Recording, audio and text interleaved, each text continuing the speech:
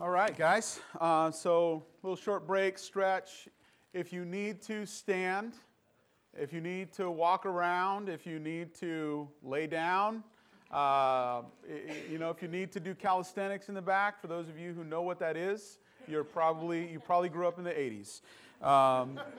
If you need to do that, you can do that in the back. Feel free. I'm not offended if you get up and walk out of the room, take a bathroom break, do whatever you need to do, okay? We're going to be here all day, so I understand that can be difficult to sit. I'm a trained sitter, so I sit very effectively for very, very long periods of time. I sometimes don't know what other people's level of tolerance is for that kind of thing. So we're gonna jump into our next session here. This class is an introduction to what Dallas Willard refers to as the golden triangle of spiritual transformation. It's a way of conceiving of spiritual life, spiritual growth and development. It's a way that I think it's easily memorable so that when we're trying to recall some of the stuff we're talking about today, we can have kind of a picture in our heads of what it looks like to grow and what are some of the dynamics and aspects of what it means to grow. You know, the New Testament describes a process behind our putting on the Lord Jesus Christ. You know that language. It's used in Colossians and other places, this idea that we're putting on Jesus. And it's the language of getting dressed. You know, when it talks about taking off, it's about taking off the sin and putting on Jesus. And we're robing ourselves in the ways of Jesus. And so there's actually a process that's described in the New Testament about how we go about dressing ourselves in Christ. And also some of the ways that within this process we're being dressed as well. It's not simply up to us and to our efforts. So there's a work going on here. And that's what what we're going to look at as we look at the golden triangle of spiritual transformation. So we're going to cover the three sides of the triangle today. So as we think about this golden triangle of spiritual transformation, I want for us to consider, is it possible to be like Jesus? And I don't know how that question hits you, but for me, it's a question that it challenges me. Because I think I'm supposed to be able to be like Jesus, but in my real life experience, it seems like it doesn't always work out. It seems like sometimes it works out, and a lot of times it doesn't seem to work out for me to be like Jesus. I feel the call, I feel the challenge to be like Jesus, but sometimes I feel like the actual results of my activities don't amount to me truly becoming like him. And so I hope that through our time today and through the sermon tomorrow, through all the teaching we're doing this weekend, that we can start to maybe learn some of the aspects of what it will actually take for us to put on the Lord Jesus. You know, and as disciples, like literally his students or his apprentices, it's our goal to learn to be like him. We begin by trusting him, and that's kind of like what that first class was and what last night was about. It's about getting to the place where we, with confidence and security, know he's somebody we can trust. Simply trust him, respect him, and be in a position to lean in to what Jesus has to offer us. So that's what we're going to look at now. Jesus was concerned to pass on to his followers heaven's rule, life in the kingdom. He wanted to offer them a way of life, not just a transaction. He wanted to hand down to them the tools that they needed to be able to, after he was gone, carry on the work that he did. I think it's really fascinating when you think about what the apostles did and what the followers of Jesus in these diverse communities all around the Mediterranean did after he was gone. Because Jesus promised that his followers would see even greater things than they saw in his ministry. And if you think about it, That's really literally what happened. You had all of these followers of Jesus doing everything to embody his character in their lives, and then they went around and represented him wherever they went. And they spread his message to all corners of the world. That ministry spread from Israel, which is located in the Middle East, on the Mediterranean Sea, in the first century. That message moved all the way from there with no technology, with no internet, with at the moment, at the time of his ministry, with no written record of what he was doing, with very little means, with just the money that they collected along the way. That was their ministry. That little ministry spread to Eau Claire, Wisconsin in 2018. Incredible. Think about that. And I believe the essence of what we're talking about in this message, in this series of classes, is that's what this is. This is about the spread of the gospel. It is about evangelization of the world. But maybe it's just a different way of thinking about how that evangelization is going to take place. It's little Jesus is spreading the message of big Jesus to all corners of the world by the means of the witness of their transformation and their representation of his character, like salt, as Jesus talks about, salt and light. Salt and light. And you're salt in this community. You're light in this community. And the quality and the substance of that light and that salt is based upon your connection with Jesus Christ. It's based upon you being transformed into his likeness. And that's the true witness of our evangelization. Sometimes we scratch our heads and we go, man, I want for all of my neighbors to know about Jesus. I want them to come. I've been inviting my neighbors to come to church with me for months, and they just won't come. And I would say keep inviting them to church, but probably just have them over to your home and have dinner with them with your family. Or just go out and golf with one of them once. And we got a rousing amen from this section right over here. Amen. Hey, snow golf is not as fun. But, get in their presence and just live your life around them enough so that they can see that you're actually truly his apprentice. And most reasonable people are going to start scratching their heads and wondering, like, dude, everybody on this job lies. Like, why do you never lie? What is wrong with you? You know what I'm saying? Or everybody cuts corners in this way or that way. Or if you're in high school today, I know my daughters both went through high school, and they were in all the honors and AP classes and all that stuff. And they said most of my fellow students cheat. Like most of them. There's so much pressure on them, and most of them are cheating. And I was like, really? They're like, man, yeah. And they're like, it's such a temptation because everybody is doing it. And then you get your results and you didn't cheat and you didn't do as well as the people that are in your class are cheating. It's frustrating. You can understand why that would be frustrating. But what is the witness of the student that doesn't cheat? People won't understand it. They'll think it's completely backwards and upside down. But that's the witness of the gospel. That's the witness of a transformed life. So as we live under the governance of heaven, we're freed and empowered to love God and to love people.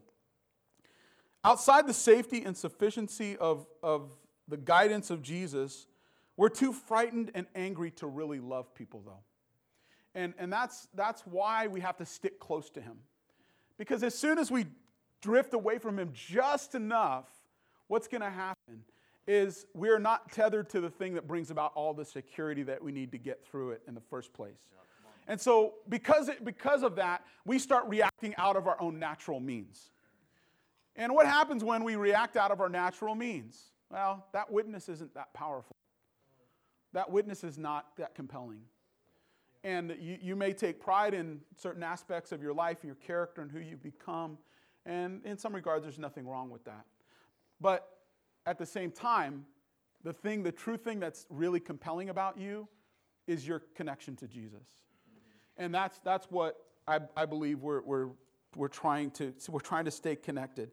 Because a lot of the other things that are offered to us out there that are a compelling kind of for means of getting along in this world, compared to Jesus, they're just dreary substitutes. You know, whatever it is you want to latch yourself onto in this world and get your energy from or get life from or try to get guidance from, it's a dreary substitute compared to what Jesus is going to offer you. And so in our world today, I think one challenge might be to consider Matthew chapter 5, verse 46, and consider what that has to say to us about living in the kingdom. Let's go ahead and turn there. Matthew 5, verse 46. If I could get somebody to read 5, 46, and 47 for me. Yes, thank you. When you hear the pages stop turning or clicking. Yeah. All right. Okay. If you love those who love you, what reward will you get? Are not even the tax collectors doing that? And if you greet only your own people, what are you doing more than others? Do not even pagans do that? Okay. So we're looking at an example in Scripture of one of the standards of love that Jesus offers us. He offers us this standard of what love really looks like. What is love? And while we can, if we threw that question out there, what is love? We might start singing a song, right? Right? Right? Everybody has a song, right, in their head. I can't get like Tina Turner out of my head, right? Whoa. Right? What's love got to do with it? Got to do with it? I can't sing, but I'm singing anyway. There's lots of ways of thinking about love. But Jesus has this compelling vision of love. It's quite challenging. It's quite challenging because he invites us. What does he invite us to do? He says, here's what love looks like in real time. Love in real time, it looks like you just giving your energy and your all to somebody who is your enemy. You guys got any enemies? Yeah? Got enemies. I know you got enemies. Everybody has opponents at some level. You know, whether they're fictitious or real, right? You might have an adversary of some sort on some level. You compete in a sport, you've got an adversary. You compete in business, you've got an adversary. You've got people who, for some reason, although you are incredibly loving and wonderful and amazing, they don't like you for some reason. So you don't like them back, right?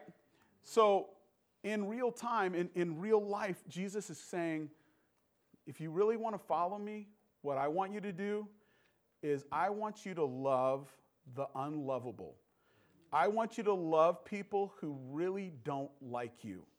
I want you to care for and have the interest and concerns of people who are out to get you. How does that work? Are you going to do that? Are you just going to naturally do that? Oh, I'm not. I'm not. I am certainly not just going to naturally chum up with somebody who doesn't like me. Not to even mention somebody who is an outright nemesis. Right? Because that's really what Jesus is talking about here. He's not just talking about somebody who like stepped on your toes or cut you off on the highway. He's speaking to his audience about the Roman Empire. Okay?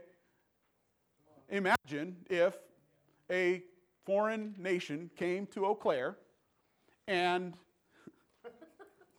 can't even imagine it. Can you imagine a foreign invader came to Eau Claire and took over your entire city and then basically made you adopt all of their culture and conditions and language and everything?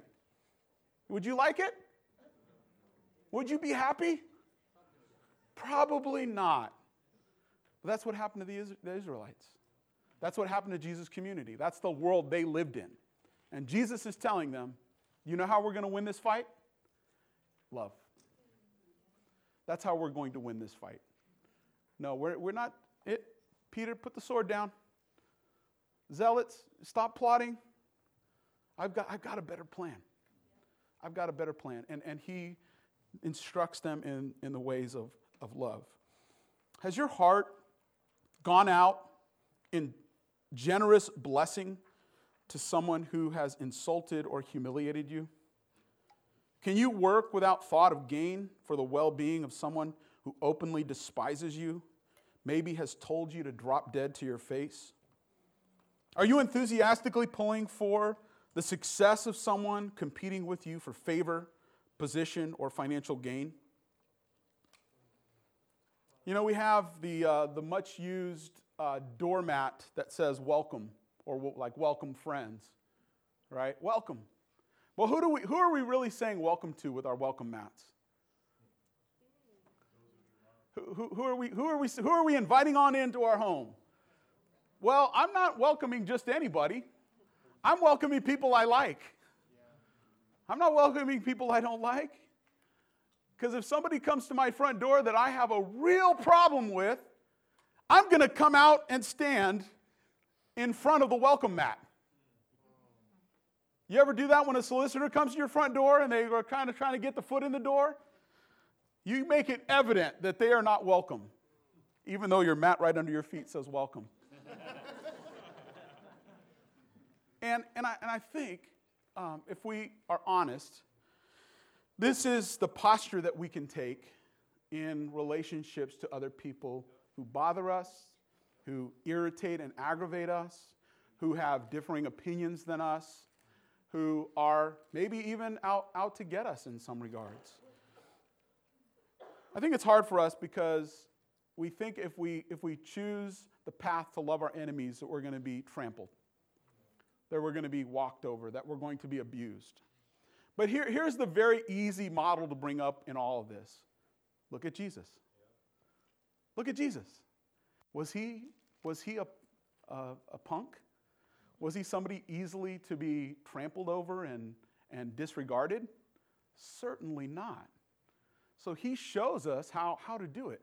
He shows us how to love people in all circumstances. But my question, as I looked at him, and I'm trying to rack my brain for, I see what he's doing, but how? How do you become that kind of person? Because if you don't become that kind of person, you can grit your teeth when your enemy shows up. You can bite the inside of your lip bloody when your enemy shows up. You can put on a smile when your enemy shows up. But what are you feeling in your heart about them? You're like, I hate you. I'm so sad you're here. Right? And it's I'm making fun, but the idea that the call of Jesus is to well up with generous feelings and attitudes towards enemies. And if you look at what happened to Jesus in his world, that's precisely what turned the world upside down. Imagine, just think about it for a second. If you were just really angry and ticked off at somebody, and you had something against them, and you just walked up and you just slapped them in the face as hard as you could, you just teed off and just wow, slapped them, and then they just did this. You might slap them again out of rage, and maybe you're just corrupt and you just beat them down in the street. And you don't think twice about it, because there are people who without remorse in this world. But what is going to be locked in your brain about what's going on with this human being that didn't just outright retaliate to my attack? And that is the subversive ministry of Jesus Christ. He got into everybody's head and made them think twice about how their lives were supposed to work. Even to his crucifixion, which he had the power to stop. he turned the world upside down through those means, through the means of genuine love. So we have to learn how to, with discernment and with thoughtfulness and wisdom, love and engage with everybody, whether they're opponents or friends.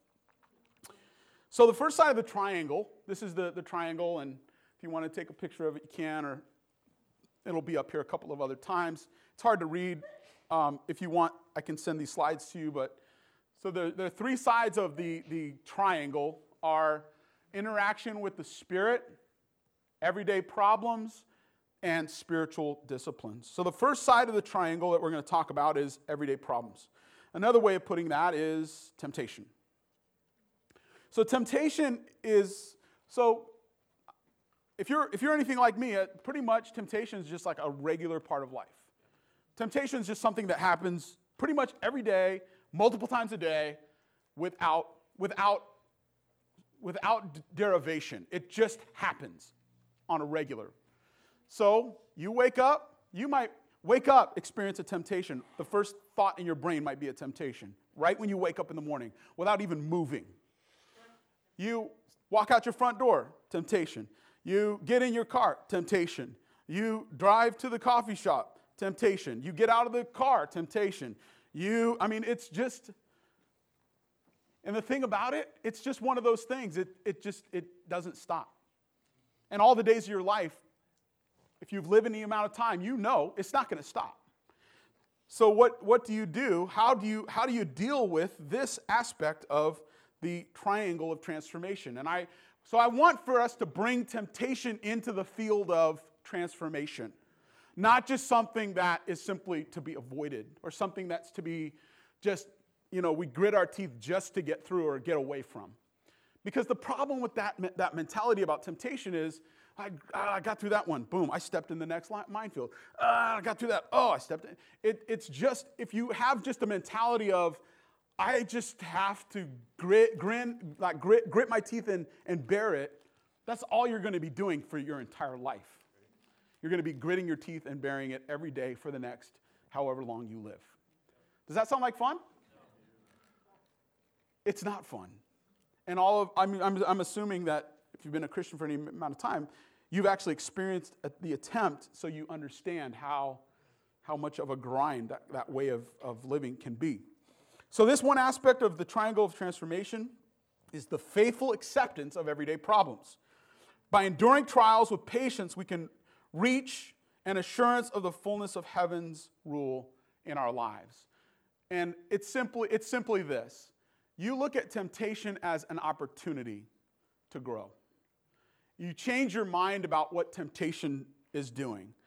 In James chapter 1, verse 2, so let's go ahead and read James 1, 2 through 4. If you guys want to turn there, you can, or you can just listen. It says in James 1, 2, it says, "My brothers and sisters, whenever you face trials of any kind, consider it nothing but joy, because you know that the testing of your faith produces endurance. And let endurance have its full effect, so that you may be mature and complete, lacking in nothing." So when endurance or patience has been given full play in the details of our day-to-day life, it will make us perfect and complete, lacking nothing. So James here is teaching us, and he certainly learned it from Jesus, that during the more than 20 years or so of family life, it's assumed that this is Jesus, the brother of James, the brother of Jesus, that we can't forget that most of Jesus' life was what we today would call blue-collar work. He was a tradesman. He worked under his father. And so Jesus is called a carpenter at times in Scripture, but probably he was actually an artisan. So he not only would have worked with wood, but he probably more than likely would have worked with stone as well. So he and his father would build stuff together. And that was his profession. That was his life. So for however long he, probably at the age of 12 or 13, he started working under his father. So from 12 or 13 until he was roughly about 30, what was Jesus doing every day? He was working. So do you think that maybe in the course of those years, Jesus might have run up against a client that wasn't appreciative? You think that every once in a while Jesus might have run up against somebody who was trying to pull one over on him? You know, because a lot of the stuff that they built wasn't all for other Jewish people. You know, some of the cities that they built were in mixed communities. So they were engaging with people from every walk of life and doing work for them in those conditions. Sometimes we forget Jesus was a human being. He was a human being, flesh and blood. Jesus himself had a formation. Jesus was a baby. What does that mean? Jesus was an infant. So that means that Jesus had, if they had such a thing, he had dirty diapers that his mother had to clean. Jesus Christ. You see what I'm saying here? If he stubbed his toe, it would bleed. If he fell, and he would skin his knee, just like you and me. He was a red-blooded human being. So when we think about this aspect of his personality, his character, and we read what James has to say about embracing all of the different activities of life with joy, like face the trials that you experience with joy, maybe James saw this in the life of his brother and learned it directly from him as he watched his brother go through all of the various trials that life sent his way. And I'm assuming, based on James's writing here, that he did the same thing. He practiced this as well. So James saw Jesus practice all the stuff that he preached about in real life while he was doing business with the public. So as we think about temptation, if you think about temptation as an opportunity to grow and learn, think about how many opportunities you have to grow and learn. Think about, wow, I don't know about you, but I have lots of opportunities every single day. So rather than just trying to avoid temptation, yes, avoid it. God teaches us how to avoid it. So if you can't avoid it, obviously, yes, avoid it. But when it's just in your face and you can't avoid it, think about all the ways that could train you to be godly. And, you know, I think for an obvious example of that could be something like sexual lust or anger. Think about, if you're somebody who struggles with sexual lust, you struggle with anger, think about all the opportunities you're going to have in a given day to grow spiritually. Every time the temptation comes up, this is my opportunity. And so that is meant, I believe, to be one side of the triangle of transformation. If we can embrace it from that vantage point, we're going to be in a position to grow and see a lot of growth happen in our daily lives. And there's practical things that we can do to embrace temptation in this way. And I think some of us, especially if you've been around any length of time, you've probably already learned some of these very practical techniques for how to grow under regular temptation. But certainly there are, maybe that can be a part of the question and answer that we have as soon as this session is done. We can maybe talk about some of that, but we'll move on to the second side of the triangle for now. So the second side of the triangle is the work of the Holy Spirit. So you've got temptations there in your life every day. Then you have the second side of the triangle, which is the work of the Holy Spirit. So the second side of the triangle is interaction with God's Spirit in and around us. Paul, in Galatians 5, he points out that the Spirit allows us to walk in the Spirit. So this all-powerful, creative personality, the promised strengthener that is offered to us in John 14, gently awaits our invitation to him to act upon us, with us, and for us. The presence of the Spirit can always be recognized by the way he moves us toward Jesus, toward what Jesus would do. So I don't know if you've heard people say something like, man, I got this great opportunity to buy this Porsche, and I believe the Spirit led me to that choice.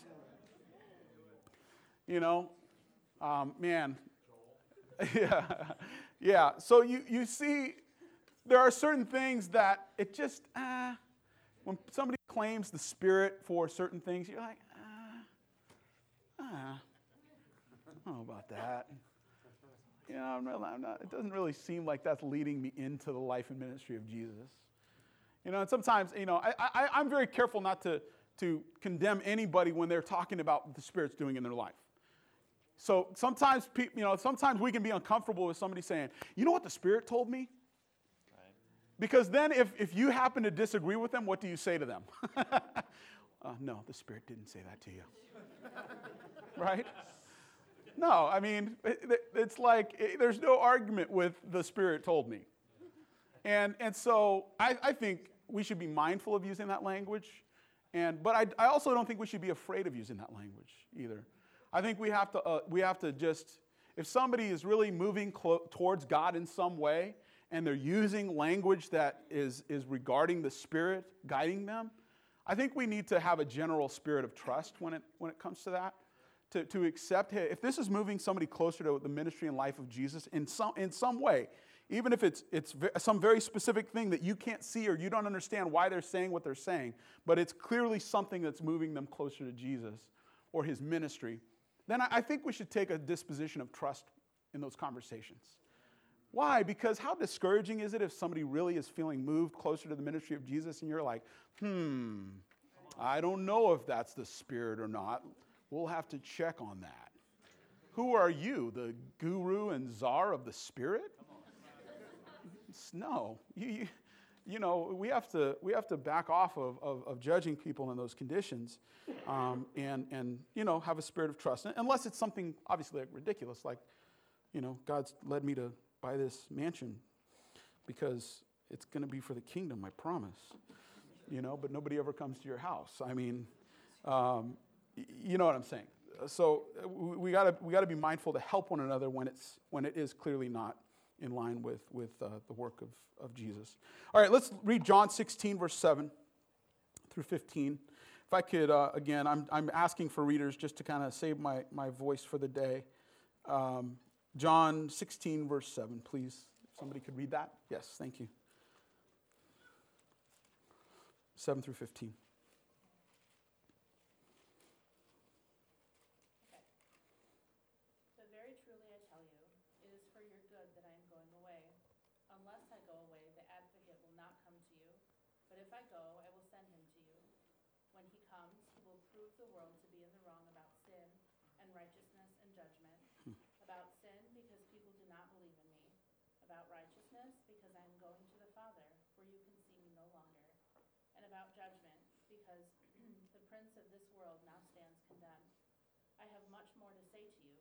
More than you can now bear.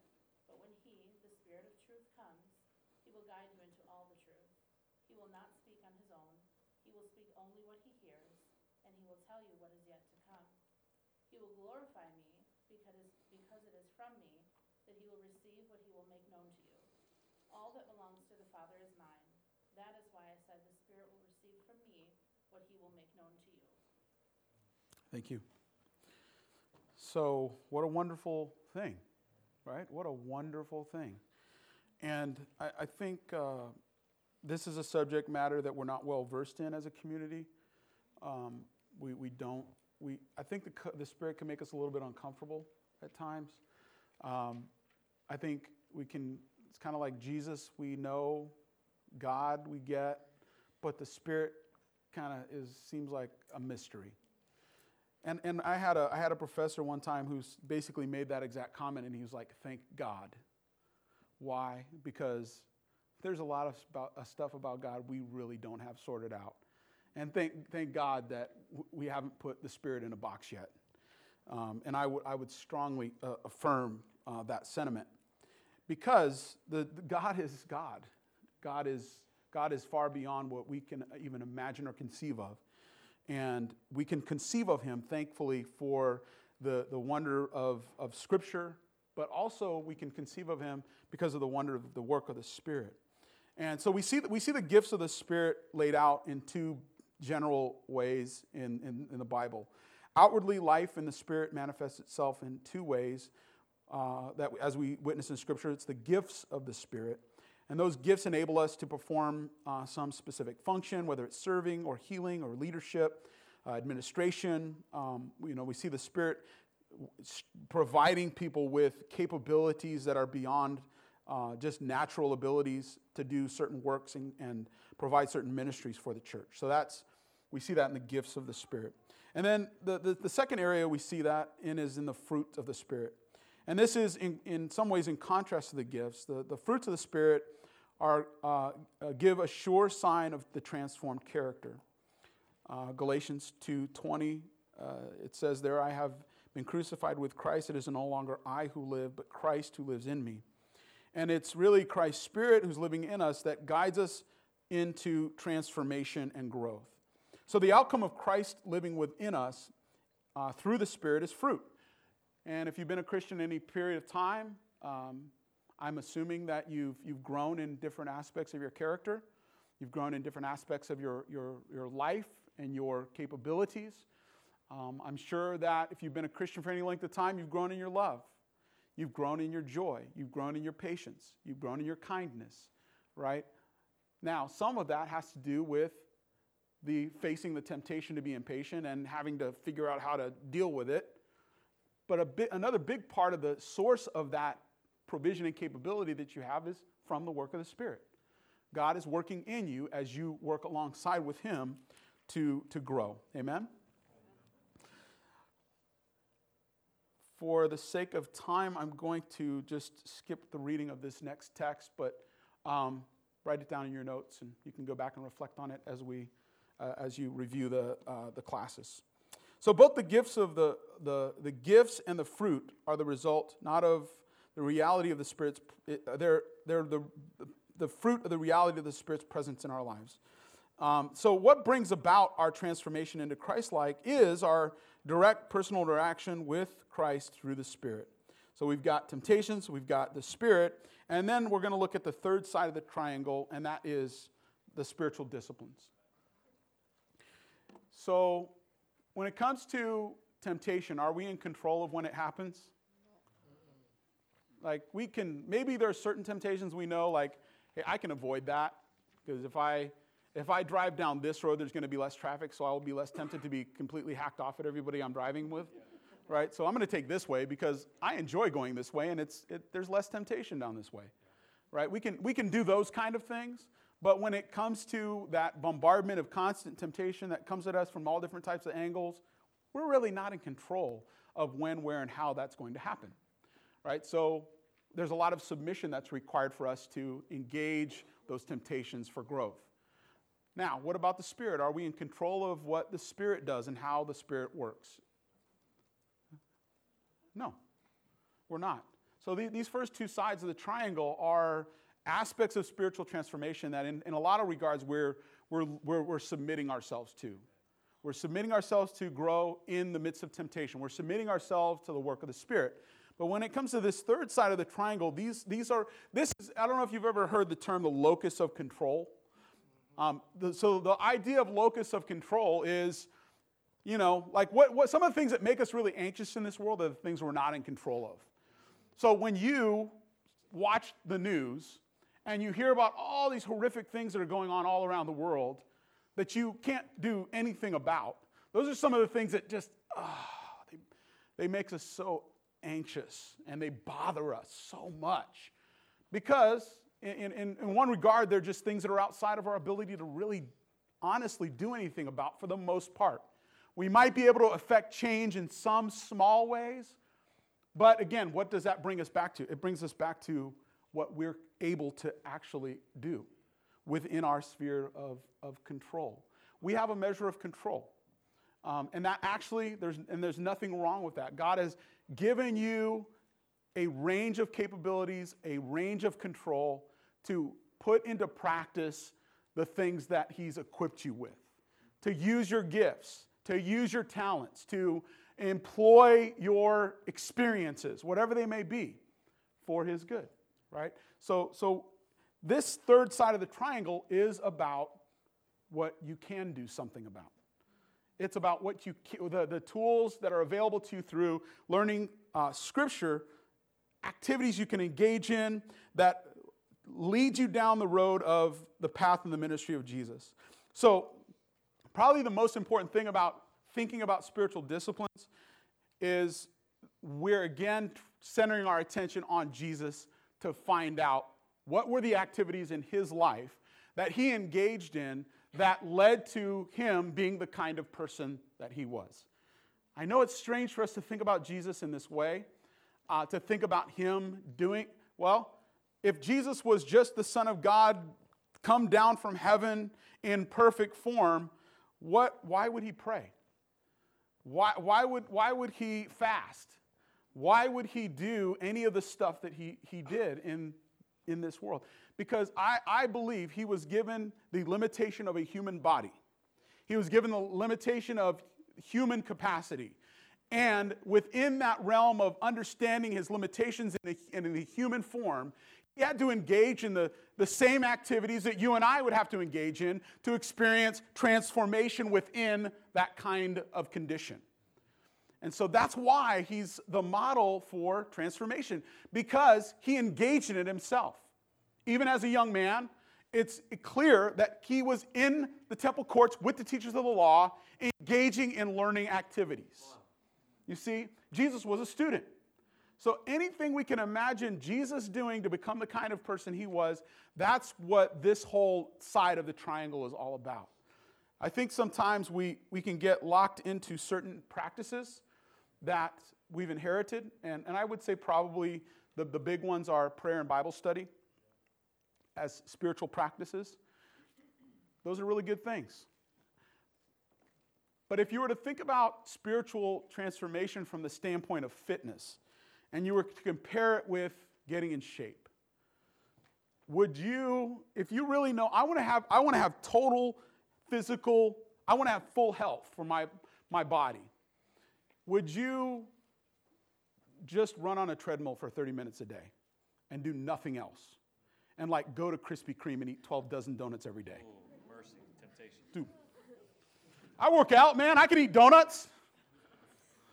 Right? How's that going to work out for you? And I think sometimes we can get into a treadmill mentality as disciples when it comes to spiritual disciplines. You know, did you have your quiet time today? Yeah, I did. But, you know, it was good. But, I'm not experiencing transformation. And that's a part of that frustration I think we can end up in as Christians. We're employing the tools that are available to us. We got a hammer. We got a screwdriver. And, man, I'm not creating beautiful works of art here. Why? Well, there might be some super, super brilliant artist out there who can create art with a hammer and a screwdriver. But most of us are average at best. And what we're going to create with a hammer are probably dent marks and chips. You know, that's the best we're going to get. And a lot of times that's where we end up spiritually. Because we're just constantly employing these same tools. And we're going to go into more depth and breadth as far as some practices we witness in the life of Jesus in the next sessions in the afternoon, and try to look more carefully at what some of the habits and behaviors that are in Jesus' life so that we can learn everything we possibly can from him about how to live. And he does it. He does it all. Probably the key to all of this is is that we are doing our best. We're making our most strident effort. Let's go ahead and look at 2 Peter chapter 1, verse 5. And we'll actually, with this reading of this passage, we're going to close this session. And then I'm gonna open it up for some question and answer, because a lot of the stuff we're going to talk about in this particular subject of spiritual disciplines, I have a whole other class all on spiritual disciplines. We're going to talk about what we witness in Jesus' life and character in more depth. So we'll have more time to get into that. Let's go ahead and read here 2 Peter chapter 1. And if I could have, again, somebody read for me, 2 Peter 1, 5 through 11. Thank you. 5 through 11? Yeah. Who through faith are shielded by God's power until the coming of salvation that is ready to be revealed in the last time. Oh, I think. Am I in the wrong? Let me see. Oh, 2 Peter. 2 Peter. Oh, Yeah. I'm Sorry. Yeah. It's okay. That makes more sense. That's okay. Like, what is he? Where is he going with this? Yeah. 2 Peter 1. For this and to knowledge, self-control, and to self-control, preservation, and to preservation, godliness, and to godliness, mutual affection, and to mutual affection, love. For if you possess these qualities in increasing measure, they will keep you from being ineffective and unproductive in your knowledge of the Lord Jesus Christ. But whoever does not have them is nearsighted and blind, forgetting that they have been cleansed from their past sins. Therefore, my brothers and sisters, make every effort to confirm your calling and election. For if you do these things, you will never stumble, and you will receive the rich welcome into the eternal kingdom of our Lord and Savior, Jesus Christ. Okay. So we see here a great passage as a kind of a pattern of spiritual formation. It's the work of His divine power in us through the Spirit, and He leads us to consider what are some of the means by which we're going to experience growth. And in verse 5, it starts off by saying, make every effort to add these various virtues to your life. And I find it interesting, if you were to actually read these, there is some evidence that this is a kind of a systematic laying out of how you end up with the ultimate quality of love, at the end of verse 7. Although that's not very important to what we're trying to accomplish now, but the ultimate goal is love, right? The kind of love we talked about earlier. So what does every effort look like? And I think that's the question we have to ask ourselves. Sometimes we might be thinking, well, James, I hear what you're saying about quiet times, but the truth is I haven't even really made every effort in quiet times. So how do I even know if that works? I would say if you're not making every effort in having quiet time like Bible study and prayer, that's an awesome place to start. To just jump in and say, you know what, I'm gonna double down, and I'm gonna have more prayer time. I'm gonna have a better Bible study. I'm gonna have more concentrated Bible study. So that might be a good first step in terms of what to do if you don't feel like the effort is there in your quiet times. But I think every effort results in there are a lot of different outcomes for every effort. So I like to think about every effort in terms of athletics, because that's just an easy analogy for me to relate to. Now, I don't know if everybody's a fan of this movie, Rudy. I mean, even if you hate Notre Dame, you can't hate Rudy. I'm a USC Trojan. I went to school at University of Southern California. Nobody dislikes Notre Dame in this room more than I do. Okay, that's just the bottom line. And I'm lifting up Rudy. So there you go. But what I find interesting about the example of Rudy is this. This person probably made greater efforts than all of his teammates in what he was trying to accomplish, right? I mean, he was all out. He was all out every single practice. He never let up. And he never played a single snap until the very end of his career, and he played for like 30 seconds or something like that. And that was the pinnacle of his effort as a football player. In garbage time in a game, in a blowout game, he got to play a few seconds, and he made a tackle or something, right? At least that's what the movie says, and I believe movies. Right, so scholarly, James. Wow, you got this nailed. But his effort resulted in what might seem like kind of maybe a meager outcome. But if you think about what happened to his life because of his efforts, he went on to become a very well-known motivational speaker.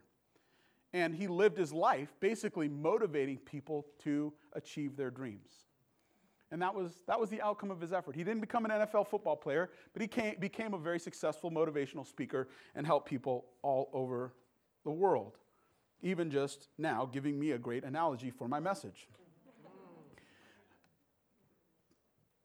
Every effort in somebody else that had more athletic capability, had a more greater range of capabilities, different muscle structure, whatever the case may be. If they put in the same effort Rudy did, they would probably go to the NFL, right?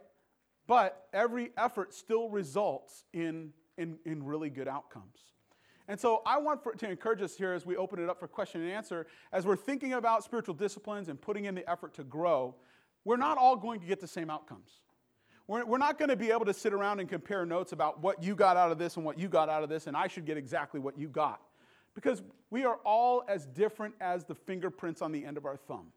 We're individual human beings with all a diversity of skills, of talents, of upbringing, we're all a mix of all of these very unique and special things that make us human beings. And God loves you right where you're at right now.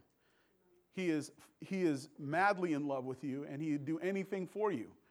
And your every effort it might result in something very unique. But what I would say is, imagine if we did all put in those efforts, all the cool things that would result, the individual accomplishments and the collective accomplishments that we would see happen in a community like this. It would be really, really special, because we'd have Rudy's, but then we'd also have maybe some other people with different kinds of outcomes that are going to bless us and encourage us. Amen? Amen. So let's go ahead and open it up here for questions, answers, responses, anything. You can stand up, you can do handstands, you can finish Joel's apple, whatever hits you. So let's go ahead and open it up.